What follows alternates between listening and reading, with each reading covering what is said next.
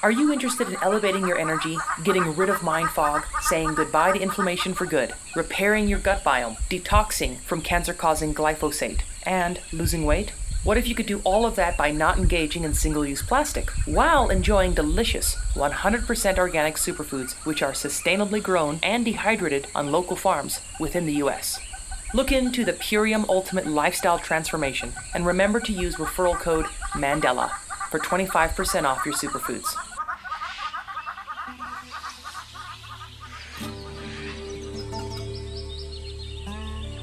Welcome to the Trail Less Traveled, an adventure series dedicated to taking you back to mankind's earliest form of entertainment, storytelling.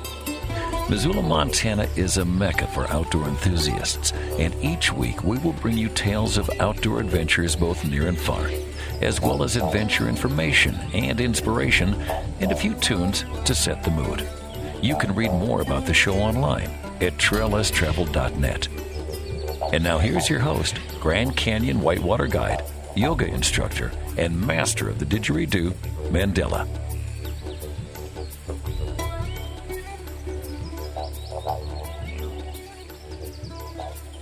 We're sitting here at the most southern point of the continent of Africa. So we are on the eastern coast, coming up from Cape Agulhas, the most southern point. And I'm not going to tell you exactly where, because that's a secret. But I'll say that if I look to my left, there are the most beautiful sand dunes in the entire world. Might be a little bit biased, but they're covered in beautiful fynbos. And on the other side of them is the Indian Ocean, and you can hear the waves. It's not too windy today, but you might occasionally breeze of salty air. And I'm sitting under what's called an afdak. It's like an outside eating area with a thatch roof and open air on the walls. And if I look to my right, I'll see rolling fynbos and another hut. It's an A-frame thatch hut. The thatch is local. And I'm sitting here with Amy Moka, and she's my cousin.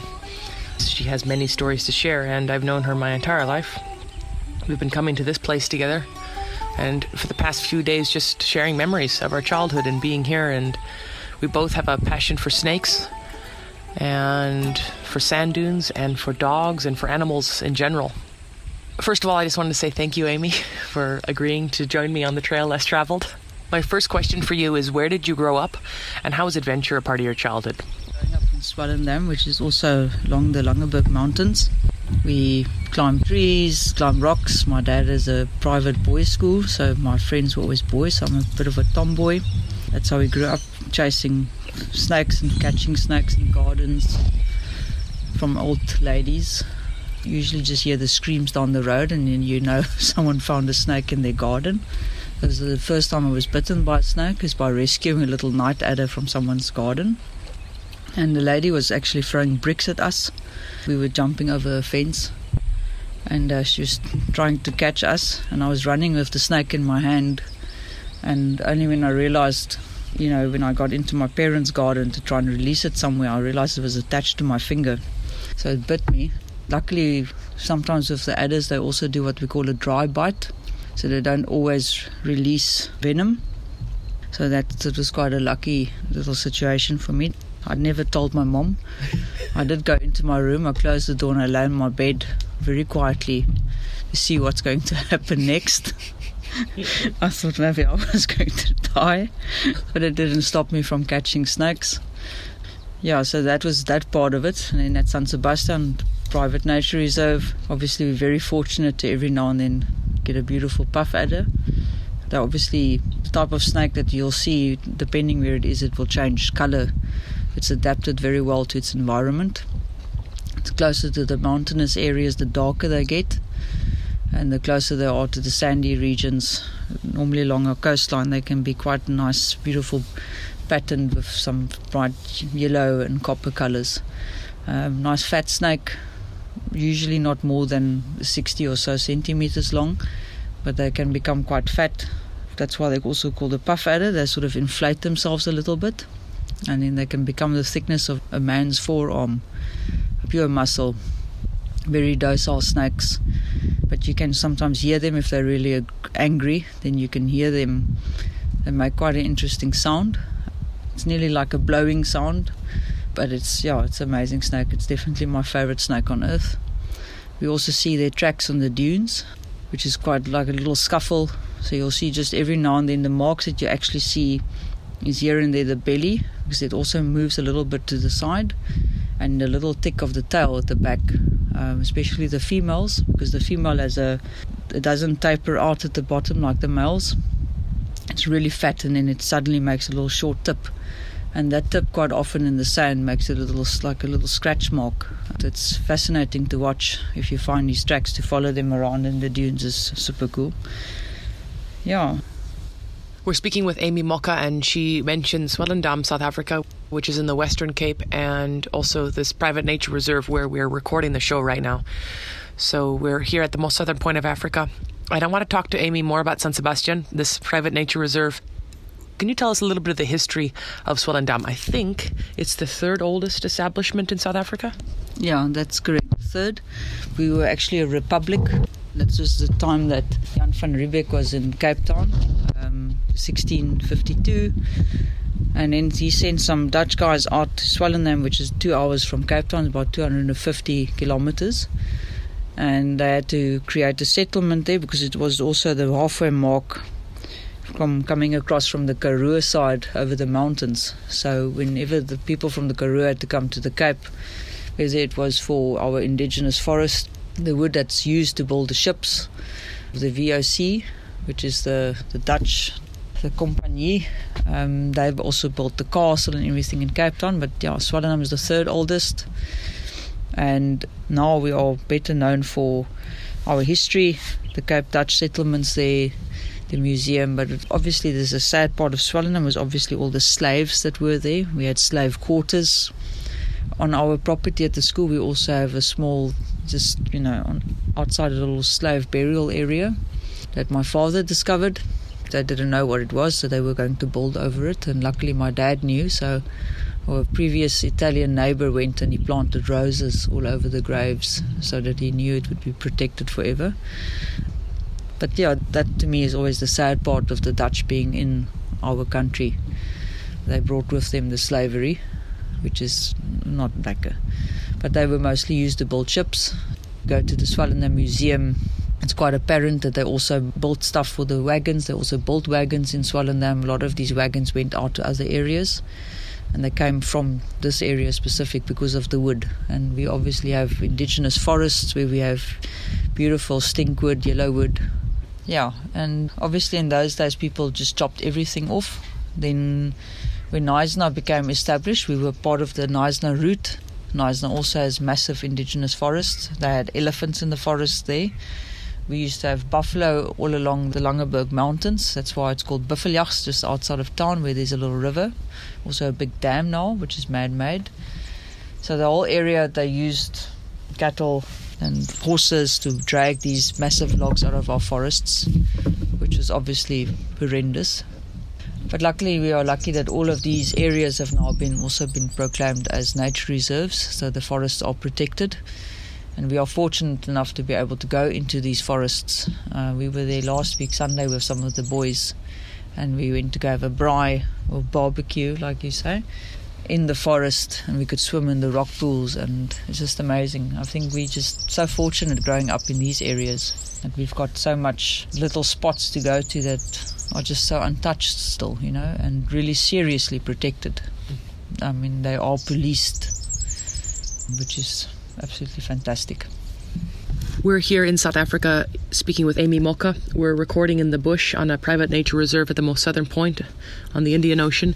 And Amy, now I'd like to ask you about some of the history of South Africa. Why the Dutch came to South Africa. You're talking about the Dutch coming and bringing some of their influence that is very prominent now. Also just covered wagons, and there's a lot of history there. Just for those listening who may not know some of the history of the Dutch in South Africa. They didn't cross from Holland across Europe, the continent, because obviously they would have to go through Russia or wherever, which is those days, I think, highly unlikely that they didn't have the equipment or the wagons, nothing. So they came from the sea, and then they would use South Africa as a halfway mark as well. The whole point was to establish And that's why Jan van Riebeeck came to South Africa, to Cape Town specifically, because he had to create a place where the ships could stop and get fresh food, fresh vegetables, because obviously they were at sea for months at end. So that was the main reason, and that's when they started growing grapes in the Cape.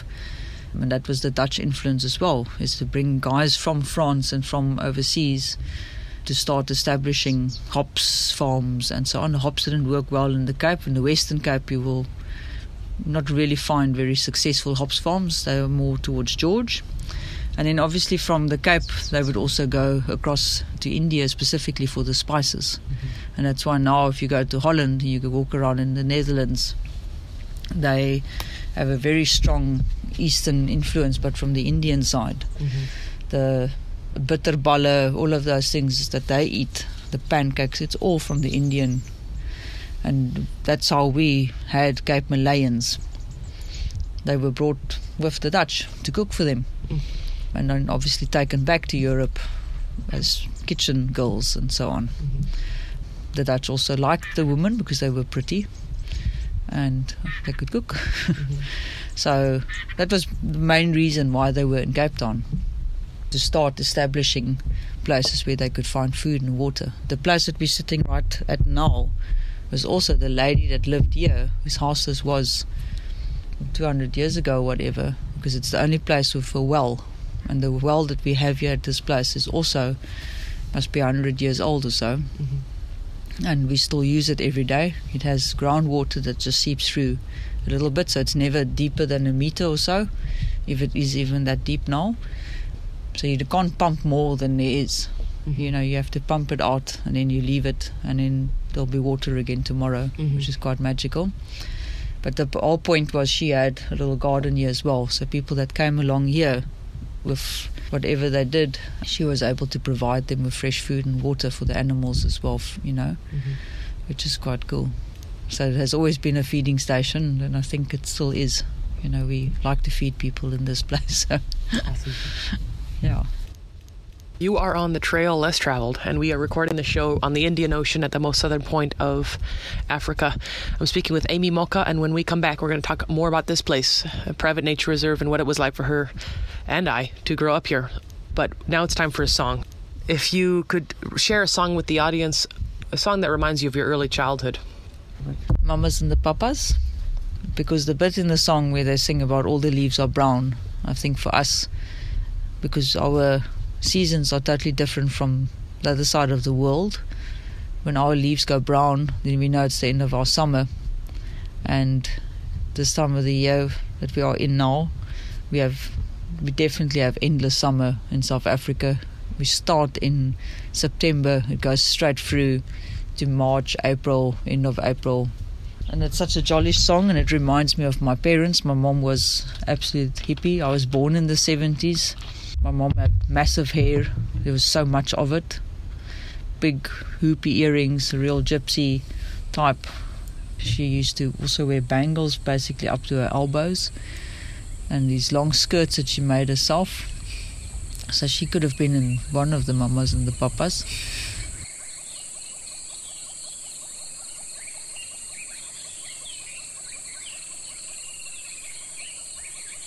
Today we are recording the trail less traveled underneath a afdak, which is a outside eating area with a thatch roof, open air. Coming from the southwest right now is a nice salty wind, not too strong. We've got a barricade of pillows built up here, very professional, to block the wind. And on the other side of the dunes is the Indian Ocean. So we're here at the most southern point of Africa on a nature reserve. We won't tell you exactly where it is because some places should remain secret and sacred, and this is a very sacred place for both me and my guest today. Her name is Amy Moka. She's my cousin. We have been coming here our entire life, and I want to talk to her now about this place, about the flora, the fauna, the wildlife, the vibe. Why do you come here? Let's talk about San Sebastian. I think we come here to escape reality. A place where we can disappear into dunes. I can bring all my dogs, which I've got 4 of. When my whole family's together, we sometimes have 9 to 10 dogs at the same time. So we also travel in packs, my family. We're quite a large clan, and we enjoy spending time together. We can all just do our own thing. The main attraction is cooking around the fire every night, taking turns. It's nearly like you have teams, and this is the one place my brother-in-law and I get on like a house on fire, because we like to cook together. We understand each other. It works very well. We definitely come to San Sebastian because we realize that it's a place where everything else doesn't matter as much as you think it does.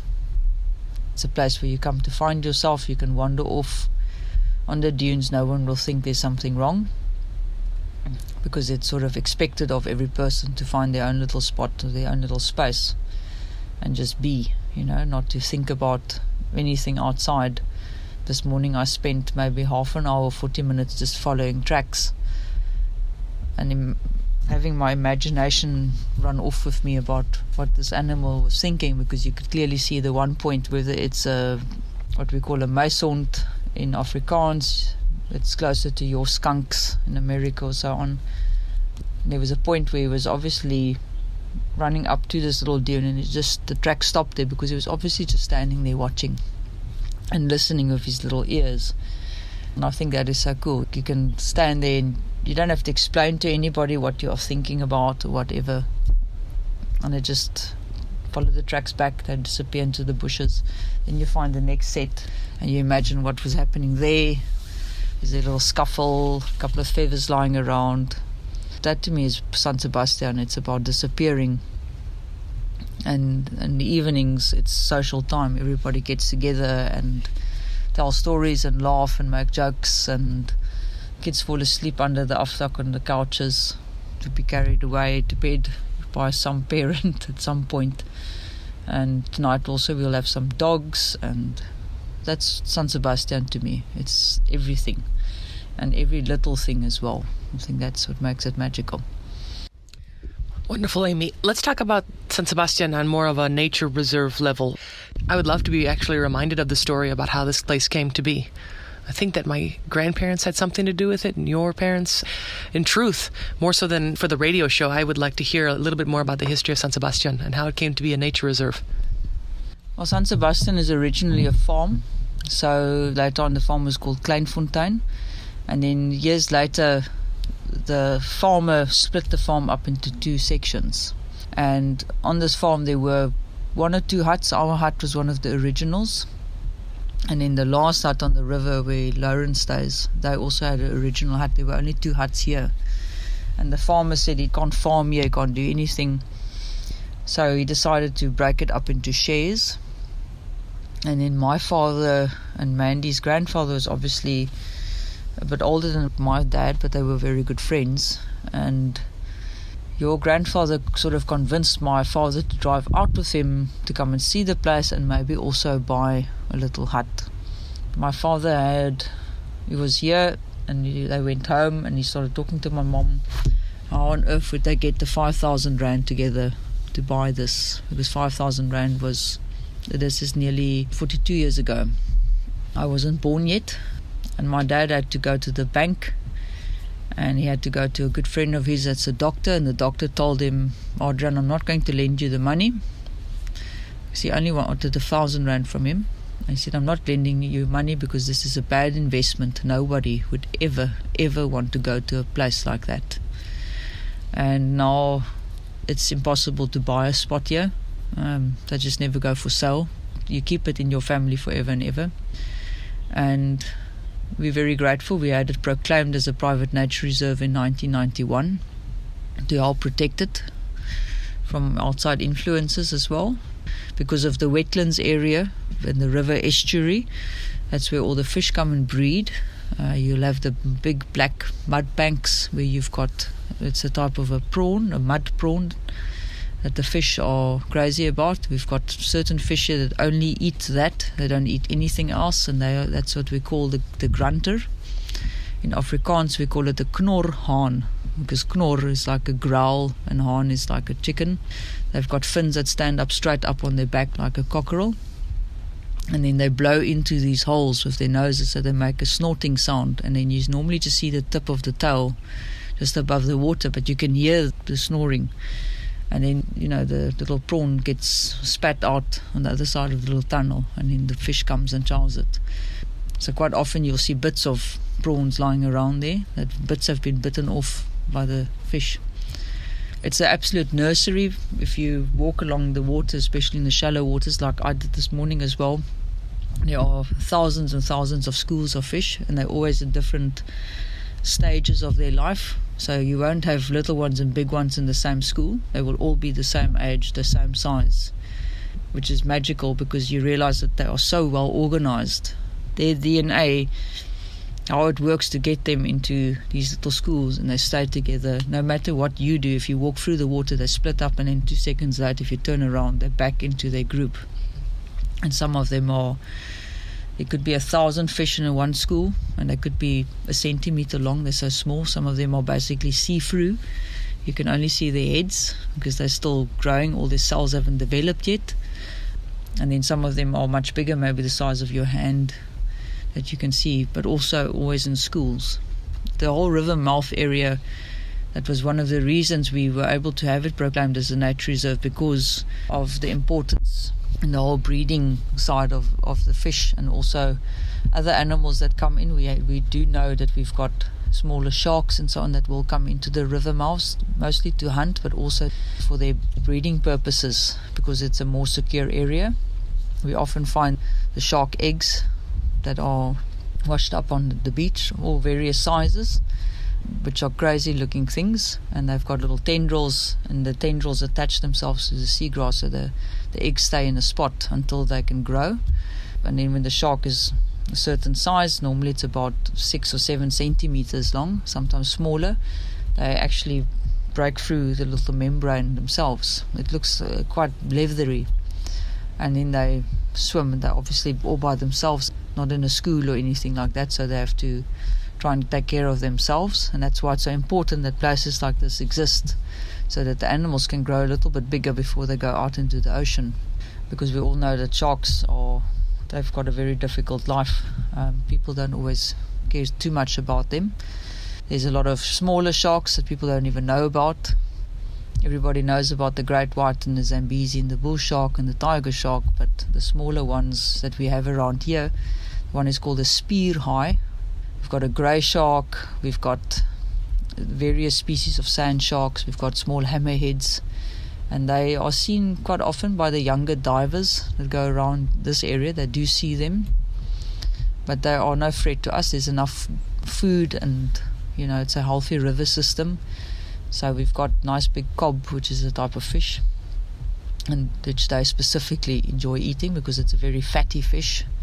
And the sharks, they need quite a lot of fat in their diets, also because they go into much colder oceans. So the fat obviously helps to insulate them, but also during breeding time, the males can be quite aggressive towards each other, and the females as well. So they need that little bit of extra protection, especially around their organs. We sometimes see dolphins around here, but they're always moving. They're after the sardines and so on. And then obviously the vegetation we've got is what we call the fynbos, which is quite unique. You need 4 species of plants to have the area proclaimed as fynbos, where you've got your restios, which is your thatch, your reed types. Then we have got the ericas or the ericoids. It's a type of flower that we get here with a little pink or a little white flower. Then we've got a certain grass species. We've got more than one, which is also a type of restio. And if they're not there, then it's one of the 4 that's obviously not there. Then it's not a true fynbos area. It's also referred to as the renosterveld, which is renoster is rhino. And that goes back to our history a bit, that we used to have animals like that also roaming around, which is quite interesting. We do have other wildlife here. We've got the caracal, which is a lynx, which is a type of a cat. Beautiful cat, loners. They are only together when they are busy in mating, so they don't walk around with a partner. And then you've got your smaller type of animals, like your skunks, or you call it skunks, we call it muishonde. We've got genets, which is also a type of a wildcat. We also get a true African wildcat, or a boskat, dierboskat. We've got a few different names for them, but it's the same as a domestic sized cat, but just much more gnarly. You don't want them to get near anything that might be a dog or a cat because they're quite aggressive, but chances you ever see one is nearly zero. And then obviously our little reptiles, we've got the kogelmander or blauwkop kogelmander. That's a type of a lizard, and they've got a blue head. Also the males, their heads will be quite prominently blue more than the females, and they like the thatch roofs. So they sit quite often in the sun. You'll sometimes see them sitting on the huts where you'll just hear something scuffling across and it will be them. They like to sit up there because the bugs like to sit there as well, which they obviously feed on. And in our snakes, mostly we also get the olive green house snake. We also get the brown house snake or the aurora, well known because they have a little yellow line just above their eyes on each side, so you can't mistake them for anything else. Then we get big mole snakes, not venomous at all, but they can give you a nasty bite because they can get quite aggro. So if you do see a very dark brown or black snake, the head will have a shape, we call it a skoffelneus, because it's a shovel nose that's able to go under the sand. They usually go for the dune moles, which get quite large out here. A dune mole is nothing like a mole that you would see on a golf course. It's the size of a cat. They can get quite large, nasty looking teeth. You will also hardly ever see one in your life. And they make these strange tunnels on the dunes that you can see just above the sand. You'll have this long, it looks like a subway. So we used to follow that around when we were kids. You might remember that. Mm-hmm. And then we would dare each other to put your hand in it. But yeah, so the wildlife, it's quite interesting here. There's a large variety. And obviously we get the Cape Cobra, which can also be varying in colours. Not as much around the houses though. They do tend not to like people, so they tend to try and stay away. If we catch one at a house, it's because no one has been here for a while, and they're hanging out here to look for the mice and so on. The minute they realize there's vehicles and things going on, they disappear. A puff adder will stay. If we turn up here and we haven't been here for a long time, if it's hiding somewhere, it will stay there for that whole weekend until we leave, and then it will come out again. It's not strange for a puff adder to lay in the same spot for 3-4 days at the end. It's quite usual. And that's normally how we find them, because they've been under the wood or they've been behind the green trunk, and we thought it was a frog, and it's a big fat puff adder. Unless you're going to stand on them, you'll be okay. It's normally people that mess with them that get bitten, They're not by nature aggressive at all. Very docile. The Cape Cobras as well, when you do see one, the main thing is just to stand as still as possible. It's quite well known amongst the snake guys. One of the guys, Johan Marie, is an absolute snake genius. And he always says, if you stand very still, you must remember the snake's sight isn't very good at all. So they rely on smell, but they don't smell like we smell. They use their tongues. So that the tongue is actually used to take particles out of the air. And that goes, there's the organ in the top of their mouth called the organ of Jacobson. And that is specially designed to take those particles, and it actually tells the snake in its brain what is around. They do the same with their prey. So if they've caught something, you'll see the tongue flickering around quite a lot because they're busy sensing what's happening and so on. So it's quite fascinating. Just like sharks or anything like that, snakes, it's not that they have a big think about everything. It's just the way that they operate is absolutely interesting, because they are very misunderstood, and there's a lot of things we still don't know about them. People do keep snakes in captivity, which I'm totally against. The fact that they can't even lose their skin like they do in a natural manner, because in nature, when they lose the skin, the whole skin comes off at the same time. Where in captivity, you have to help it along. It's a different process, which I always feel it's something basic, but for the snake, it's its life, It gets rid of scars, it gets rid of any parasites, anything like that. If they're not in their full, the best environment that they can be, then you are letting the animal suffer, even if it's something small like that. It's not natural for it. Snakes don't travel in pairs. Snakes can't chase you. They don't chase you. They're really just not trying to do anything with us, I think they are totally misunderstood creatures. Beautiful. You're on the trail less traveled. And we're recording the show on the most southern point of the continent of Africa on the Indian Ocean. And we're right now at a nature reserve.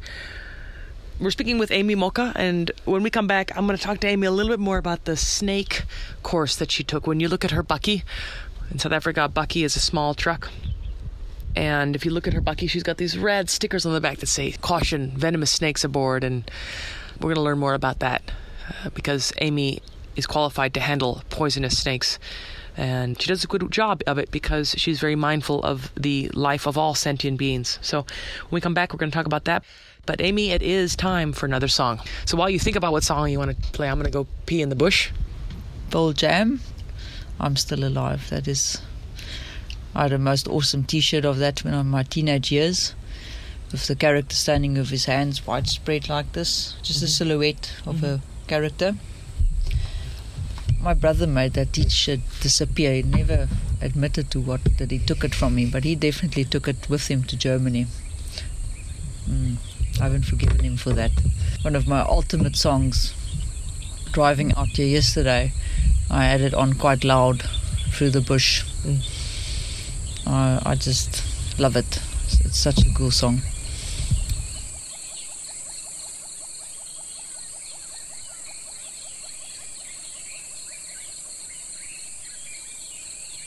Aloha, my name is Rebecca Hall. I'm here on the beautiful island of Kauai. I'm a massage therapist and a yoga instructor and a wellness coach. And I wanted to share my story here gratefully for these healing superfoods. My husband and I hit rock bottom here in Kauai about 4 years ago. Our son was 18 months old. We have a beautiful garden and dig up turmeric and juice from our garden every day. However, just the pressures of life really got to us. And it got to my husband so severely that he became suicide depressed. He couldn't hold on to his tools at work anymore, just from chronic inflammation. So I took on more massage, and then I became injured. We both put a massive prayer out for something to change in our life. These superfoods came along and completely transformed our life. Within about a week of using the superfoods, my husband started speaking again. He could make a fist with his hand and hold on to things. And my lifetime osteoarthritis, pain and inflammation disappeared. So we're extremely grateful for these superfoods. They've completely changed our life. Thank you, Mandela, for taking the opportunity to share. Aloha. Visit iShopPurium.com and check out Purium Ultimate Lifestyle Transformation. Remember to use referral code MANDELA for 25% off your order. That referral code, MANDELA, will also help the future of Adventure Radio.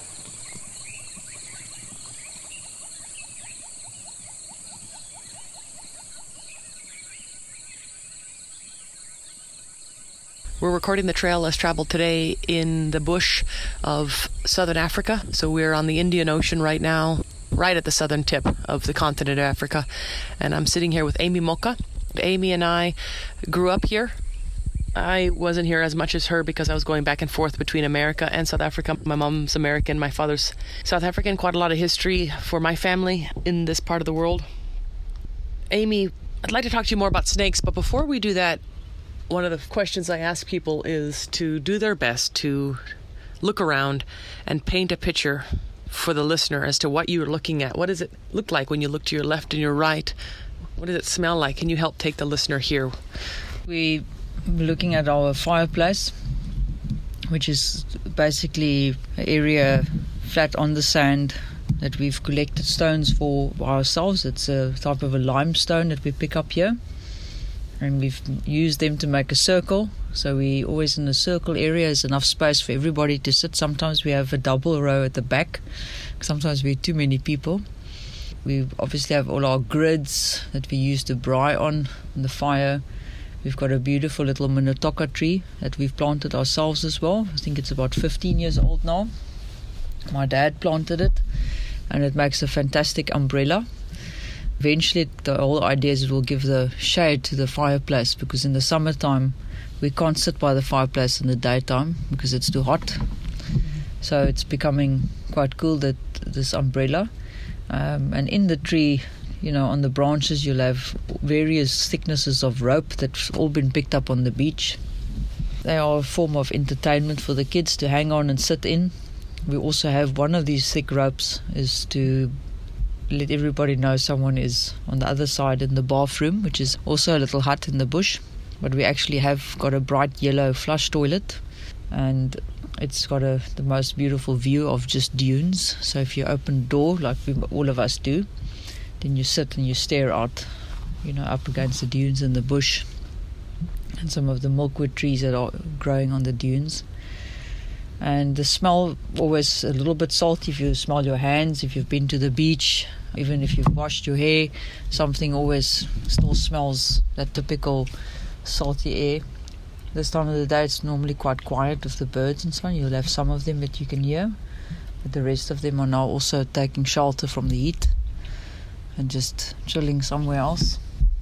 Yeah, and we're surrounded by dunes and bush, which is quite typical. We've got the outside washing up area.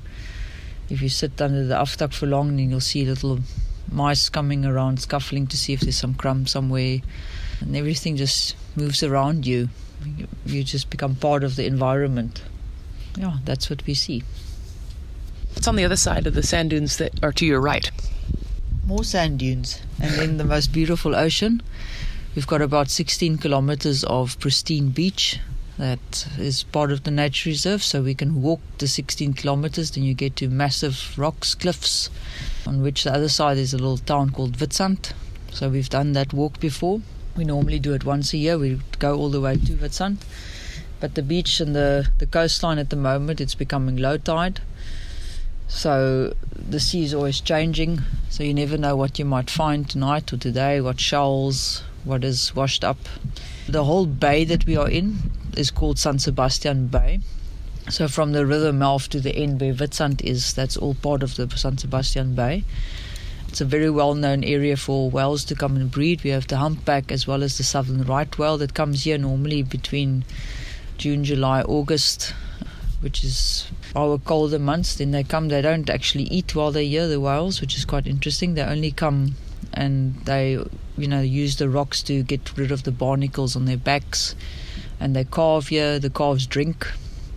The calves can drink, it's ridiculous, something like 500 liters of milk per day, which is insane. But the mothers, that's why whatever happens up in the colder areas where there's snow and glaciers where the whales actually come from, it's so important that there's food up there for them, because otherwise they can't survive coming down here and having a baby. They will also die of starvation. And then obviously during this time that the whales are here with their calves, they're quite vulnerable. You do have attacks on the whales, obviously, from sharks. The killer whales are quite an aggressive thing, as beautiful as the orcas are. And we also have the orcas along the coast here that come past, but they're also hunting great whites, which is quite a thing that's been happening now along our coast. That people have found sharks towards Mossel Bay area, which is about 100 km from here along the coast, that they found, great whites that have washed out with their livers missing. And that's because of the killer whales that target them specifically for that fat, because our environment is obviously not healthy at the moment. So a lot of the species are now preying on other species, and it's becoming a bit of an issue. So yeah, it's not a good thing. As kids as well here, we never saw orcas ever. Our water's too warm. It's not natural for them to swim around here. The food that they like to eat is not around here. They prey on seals.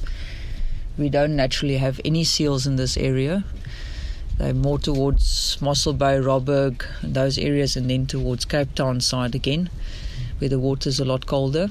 So our area is not known for them whatsoever. So when we do see them, then it's highly unnatural for them to be around here. Mm-hmm.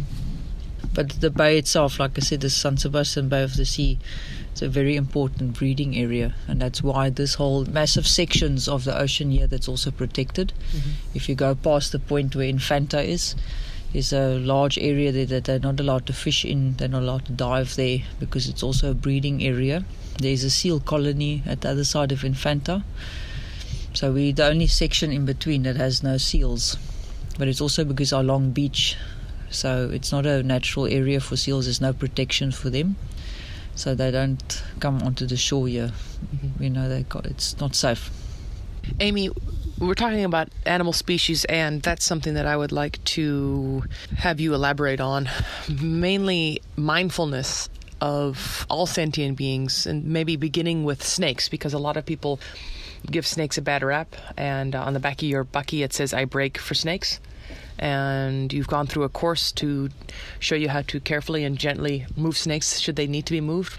But I'd like to have you talk about that, because a good chance that whoever's listening here is in an area where there's also snakes, and I've seen snakes not handled mindfully, and I'd like for you to share some of your wisdom about how to take care of animals as if they were a living sentient being, which they are. Yeah, it's definitely better, especially with the snakes on that side, because we've got guys that are posted. We belong to a group, and you register yourself. I actually have not registered myself as a registered snake catcher, and that's because we've got a guy that's 50 kilometers away from where I live, Gerry Heinz. And Gerry's a master at what he does, so we don't like to tread on each other's toes. It's a question of respect, because he's the more experienced person. If someone phones me, it's because they can't get hold of Gerry, and that's the way I want it. So I always say to them, have you phoned Gerry? Because it's his actual job. So people give him donations, where I do it purely because I just love snakes. I would do anything for any time of the day just to see one, because it gives me such an amazing adrenaline rush, even if it's just to see one, in the forest or anywhere. I just love seeing them, and I've been catching them since I was little. But when the course was available in Stellenbosch, I said to Richard, I have to do this because the guy that does the course is my hero. I've got all his books. I've read all his books since I was little. So to me, it's for some people to see a movie star. For me, this guy is my absolute hero. There's nothing he does not know about snakes. I belong to his Facebook page. I belong to the African Snakebite Institute's Facebook page as well. And these guys handle snakes that are just incredibly massive. We're talking about black mambas that are more than 2 meters long, 2.5, nearly 3 meters, which is just insane. And they only handle them because they're removing them from places where the snake can cause an injury or be injured itself. They do a lot of awareness. They go to a lot of schools. They talk to a lot of people, especially in Natal, KwaZulu-Natal, where it's mostly a Zulu and Xhosa community. And because of their superstitions, they do believe that snakes are evil because of their religious beliefs. So they do kill a lot of snakes, and it's now becoming a lot better. There's a guy that has a program, Snakes in the City, and him and his girlfriend, they have quite an interesting program, but it's very entertaining. They even go into the shanty towns and remove snakes, because everybody in the shanty town, they want a snake because then they're going to be on TV. But it's creating so much awareness, and it means that these snakes aren't being killed. And obviously less people get bitten, because it's a well-known thing when you watch these things where these snakes go into because of rats and mice. The kids do get bitten because they put their hand down a shelf and there is a black mamba there, and unfortunately they get bitten, specifically by the black and the green mambas up there. They're not aggressive, but they get touched, and the minute you grab something you didn't know it's a snake, it's going to bite you. When I saw these guys are going to be in South Africa, they're going to be in Stellenbosch, it's a Saturday, I did everything in my power to be there as well, because it's just amazing to watch someone that's really so experienced, and they bring snakes along that you've never handled before, and that was an opportunity for me to also see the differences. If you have a cobra in your area, it's normally the same one. You catch it today, you release it, it's maybe still busy with something that it's going to eat there, so you have to go through a process of clearing your area to make sure that you don't have mice and rats, because obviously the more overpopulated we get, the more rats and things we have in our areas.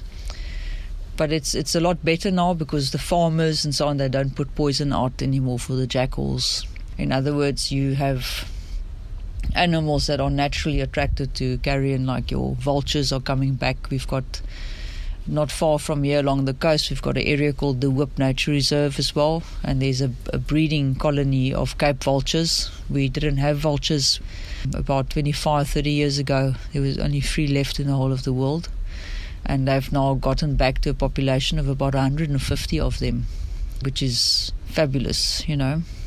And if people think vultures are just there, they're just strange animals, they are incredibly important, especially in Africa, where we do have quite a lot of animals that do die. There's a nasty thing called anthrax that likes to live in dead tissue and specifically in the bone marrow.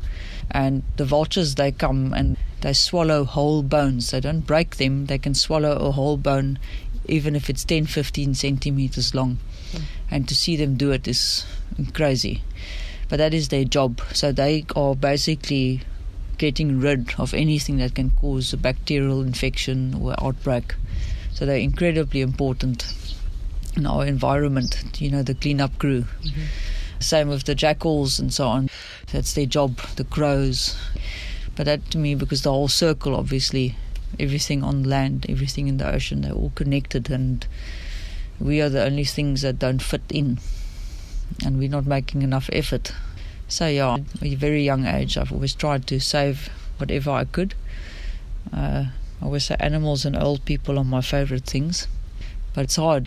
It's an ongoing thing, and going on a course like that, what I also enjoy is you with 50 other people that feel exactly the same way you do, which is fantastic. All shapes and sizes, old and young, and different stories why they want to do it.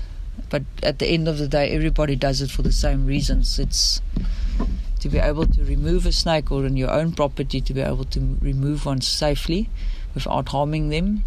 And that's what you basically learn on such a day as well. And you also learn that these animals, no matter how many people have handled them, you know, we could be 15 in a group and you're handling the same cobra, and the snake never once tries to strike, because it's not that upset. And we learn as well, when you're busy catching it and it's wriggling around too much and it's obviously quite cross and stressed, that we put it down somewhere again.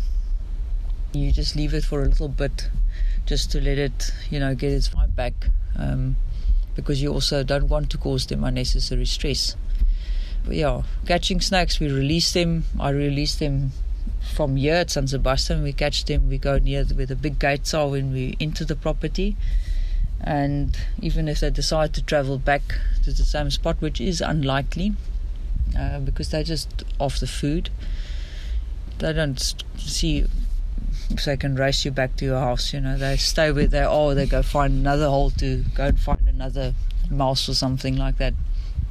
And they're always incredibly docile. The minute you've got them out of the container, the first thing they try and do is find somewhere to go hide from you.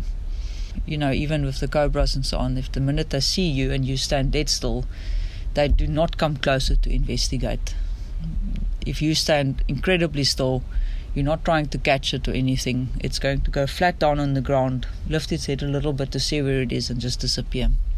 They're also curious, but if you don't move, they can't see you very well, so they're just not interested. You know, we are more of a threat to them, definitely, although they are relatively dangerous. That is the voice of Amy Moka, and she was kind enough to join us on the Trail Less Traveled today, which is recording on location at the most southern point of Africa on a private nature reserve surrounded by fynbos. Thank you, Amy. Let's end this show with 3 bits of advice. First rule of South Africa: sunblock. Lots and lots of sunblock. A good hat and a big smile will get you most places. Greet people, look them in the eye. South Africans, we are quite set on the way. Your first impression is definitely based on the greet. I think that is the most important thing that we are all taught from a very young age, is to make the eye contact, because that tells a lot about a person, you know. It tells me that you've got the confidence and you are open to new friendships and relationships. And I think if you do all of those little things, then you will have a fantastic time and you can make great friends in South Africa. That's it. Amy, what song would you like to end your show with? Freddie Mercury, The Show Must Go On.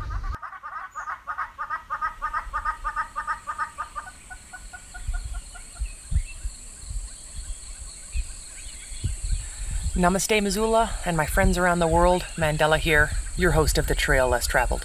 I want to thank you so much for joining me on location at the most southern point of South Africa. Tonight's interview was recorded on a private nature reserve where I spent my childhood. I'd like to thank my guest for this week, my cousin, Amy Moka. Amy is a teacher in Swellendam, South Africa.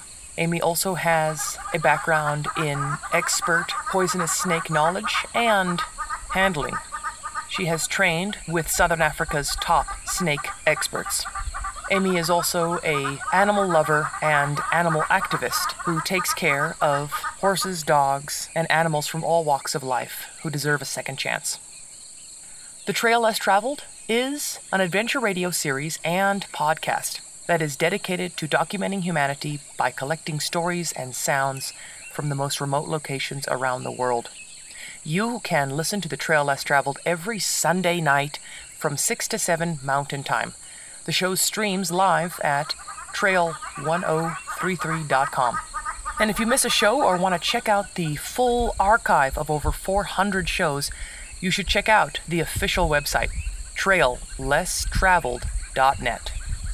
My adventure tip this week is, when you are in Africa or anywhere where there are poisonous snakes, look where you're putting your feet.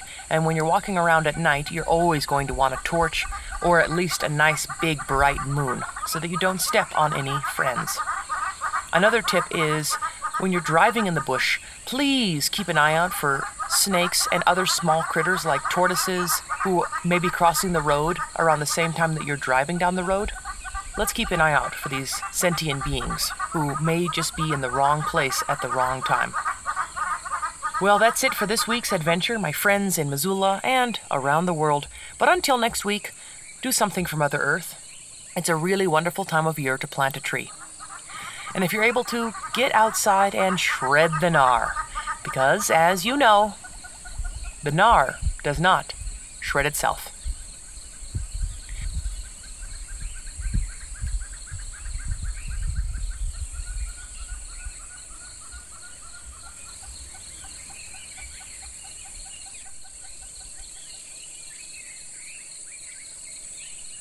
My name is Yuvia Storm. I live in Bend, Oregon. At 38 years old, I found myself experiencing brain fog, massive hormone shifts, exhaustion, forgetfulness, and extreme emotional highs and lows.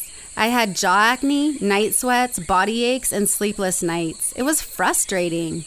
I did yoga, ate minimal sugar and processed foods, gardened, fermented, sprouted. What was I doing wrong? Thanks to a dear friend, I found the ultimate lifestyle transformation. In just a few days, I felt lightness of being and clarity.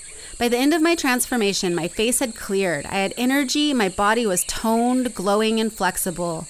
Now, 2 years later, my hormones remain balanced, and my exhaustion and brain fog have not returned. Purium superfoods are 100% organic superfoods and herbs grown and dehydrated sustainably in the USA, and then delivered to your door. Transform your life through daily cellular nutrition. It's worked for both Yuvia and myself. Visit ishoppurium.com and check out the Purium Ultimate Lifestyle Transformation. Remember to use referral code MANDELA for 25% off your order. That referral code, MANDELA, will not only help you, it will also help the future of Adventure Radio.